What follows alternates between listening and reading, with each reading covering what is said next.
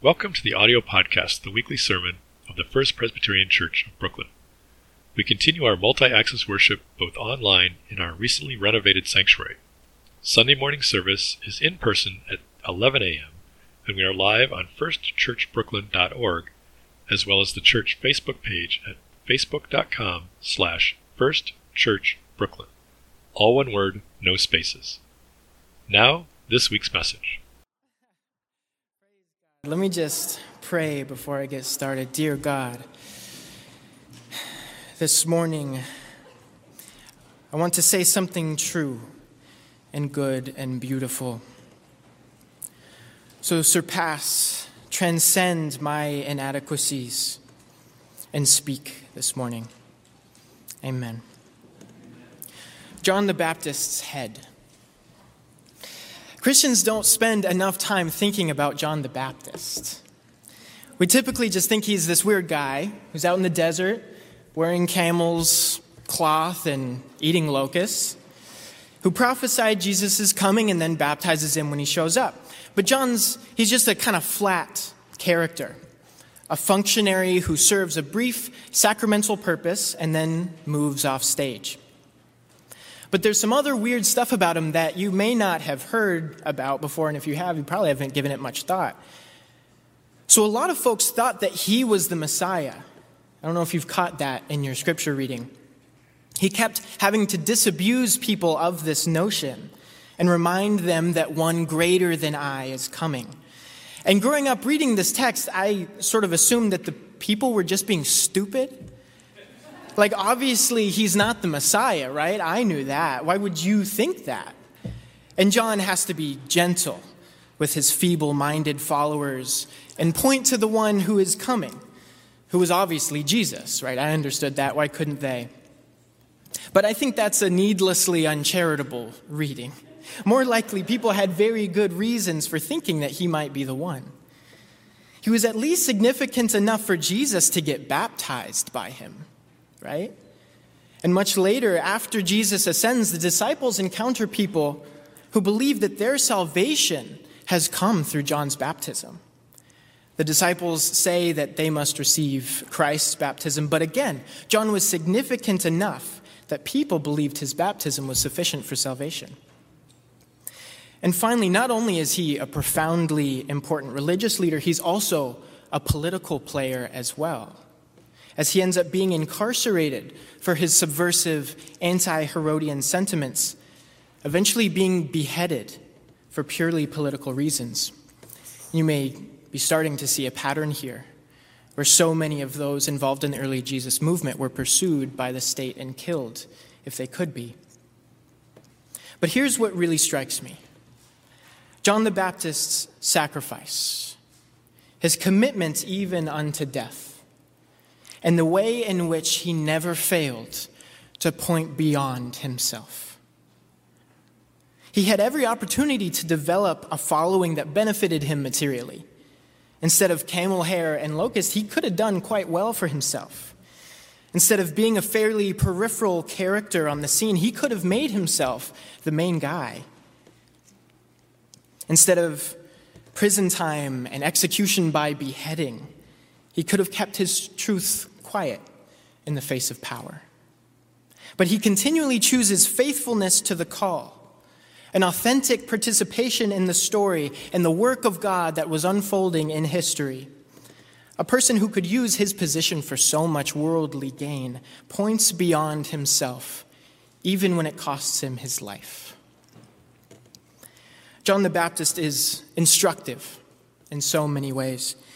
But the thing that I've been sitting with is the way in which he avoids confusing the work of God with a self-making project. What he has been called to is not an opportunity to solidify his place in the world, to secure his own existence, to establish a legacy that is recognizable by worldly adjudicators of meaning and value. He points beyond himself. He labors not as a means of padding a profile or extending personal influence, but so that people might know the hope that is arriving in Christ. And it's not just that he refuses to seize the opportunity to exploit his platform for personal gain. It's that he chooses death. I don't know how many of us here have been or are facing death because of your commitments to the gospel. But that's a pattern of our forebears. It's even prescribed by Jesus. Take up your cross and follow me is an invitation into death, to occupy criminal spaces, to be an enemy of the state and of all oppressive powers. Jesus came to inaugurate a new world, and somehow we imagine that we can build towards this new world without risking death. John the Baptist was not so naive, nor was Paul or Peter or Jesus, all executed. I'll be preaching about what it means to have a fugitive faith in a few weeks. But the point I want to make here is that the work requires radicalism. Jesus says to hate your father and mother, to sell all that you have and give it to the poor, to come and die. But unlike John the Baptist and other faithful followers, we think he said, come hang out with your friends, give your scraps and leftovers, and go about your life participating in the world under the assumption that it will never change. That's not in my Bible, but I've heard it too. It's a lot easier to hear than come and die. John the Baptist didn't live his life attempting to secure his life, to protect a present or a future, but to testify to the gospel with the fullness of his life and even his death. He points beyond himself, and his head is cut from his body as the world descends upon another truth teller. So now, is it the case that if you haven't died for the poor, you're a bad or even failed Christian? I don't think so. There's a mystical particularity to our individual calls. But I do believe that an openness to sacrifice is a marker of faithfulness to the cause. The question we have to ask is, what does liberation demand? To what work have you been called? That's not for me or anyone else to tell you, but for you to work out in fear and trembling.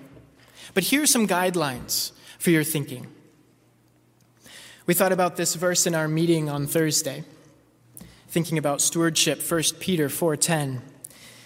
Each of you should use whatever gift you have received to serve others as faithful stewards of God's grace in its various forms. We are called to use whatever gifts we have been given, whatever privileges or talents or resources we have at our disposal to serve others. This is to be a good steward of God's grace. But how much do we give? All of our time? Like Jesus asks of the disciples? All of our money? Like Jesus asks of the rich young ruler and the apostles do in Acts 2? Like the woman who gave her last mite did? I don't know. Maybe. But there is a fairly limited prerogative to be that radical. For some, it seems, but not for all. The universal baseline, though, from the earliest parts of Scripture is 10%. That's the bottom. That's the minimum. Tithing, right? We're all familiar with that concept. 10% of what you have, you give back to God, with gifts and offerings besides, actually, on top of that, as expressions of your reverence and love for God. 10% of your time and talent, 10% of your treasure. What would that look like for you? It's not your head. It's not being crucified or crucified upside down or exiled to a deserted island, all things that happened to the early apostles. But it might still be profoundly difficult. But to what level of sacrifice are you called? There are so many competing claims on our time, talents, and treasure, so many grubby little hands clutching for what we have worked so hard for. empty vessels that vacuum up our time and money and give nothing in return. Dead promises that are never delivered on, another vapid, cheery commercial, another empty political vision. But is this place empty? Is the Spirit of God absent from here? Are miracles not flowing like a torrent into the spiritual desert of our wider culture? There's so many little instances of this. But last week, I just want to say, this woman came in after the service. She said that she had been walking down the street. She's visiting from D.C., not a particularly churchy person. She heard the music and came in and heard the sermon. And she's a Palestinian woman who lived in the West Bank, who has done organizing work towards Palestinian liberation, who lives in a culture that is so anti-Palestinian that she now has difficulty even speaking about it because she's been so antagonized every time she brings it up. She even wanted to speak during prayer time and offer her thanks for it, but she said her throat was closed up after so much trauma. And yet here we were, representing that witness, the witness of the oppressed against the oppressor. And she just happened to come in. Just a small, little miracle, so many of which we experience week in and week out. It feels weird to bring up just one example of Spirit-infused encounter while 1,000 others go untold, even in just this last week. Stories of people facing the most brutal and painful and terrifying things that life can bring, but being carried through by this community. I'll just take my own story as a small addition. Some of y'all know a bit about it. I grew up in a community that pushed me to the outer spaces, into insanity and suicidality, that alienated me from the world in the core of my being, that disintegrated me from the world, that made me a ghost walking among the living, completely alone. I would look up into the hills of the Oregon wilderness, mists hanging low in the dead of night, and imagine myself walking up into them and dissipating into the ether. There was so little existence, so little of me left, and no place for me in the world. But I wonder, LJ, if you could throw that picture up real quick. So this was, I posted this to my Instagram story 4 years ago to this Sunday. It was December 8th, 2018. And of course, excuse the initialism at the bottom, but it's just so radically different for me. Such a complete mirror, like I can't describe it. But I never felt home like I felt the morning I stepped into First Church. And the way this community has carried me, has held me, has ministered to me, and built up a small, terrified kid into someone who can stand on their own 2 feet with a place in the world because of the love of a people. I'm not going to begin to list all the things that people have done for me here, or the things that I've seen done for other people. Massive, sacrificial things sometimes, but what's more powerful to me is the pattern. A pattern of building one another up, of being a warmth in a cold and unfeeling world, of making meaning flower into purpose where there is none. This is a different way of being. This is an alternative to the atomizing competition and clash of the world out there. It's a way of being for one another. We all come from so many places, carrying different forms of pain. And where else are we healed? Where else can we bring our pain, our alienation, our anxiety, our fear, and be held? Where else are we allowed to be fully human? There's more work to do. We can get even better at what we do and more fully approximate to the depth of our call. But what else would you invest in? Where else would you put your time and resources? What does a project like this deserve from you? What kind of care are you obligated to provide for it? Out of all the trivialities and vanities and dead ends that the world offers, this is substance. This is real. This is life happening together and straining toward justice and the fullness of love. So you're going to be asked to pledge this morning. And I ask that you pledge something that reflects the seriousness of this collective call. If you've already pledged, reevaluate its intensity. I ask that you think about the time that you give to this place, to reconfigure that commitment according to your convictions. I ask that you venture deeper into the mystery of your mystical call and bring your purpose back to the whole so that we might be better and stronger and more capable of serving the world and healing its oozing, festering, broken places like no one else does. The world needs this, and I can't imagine a higher call.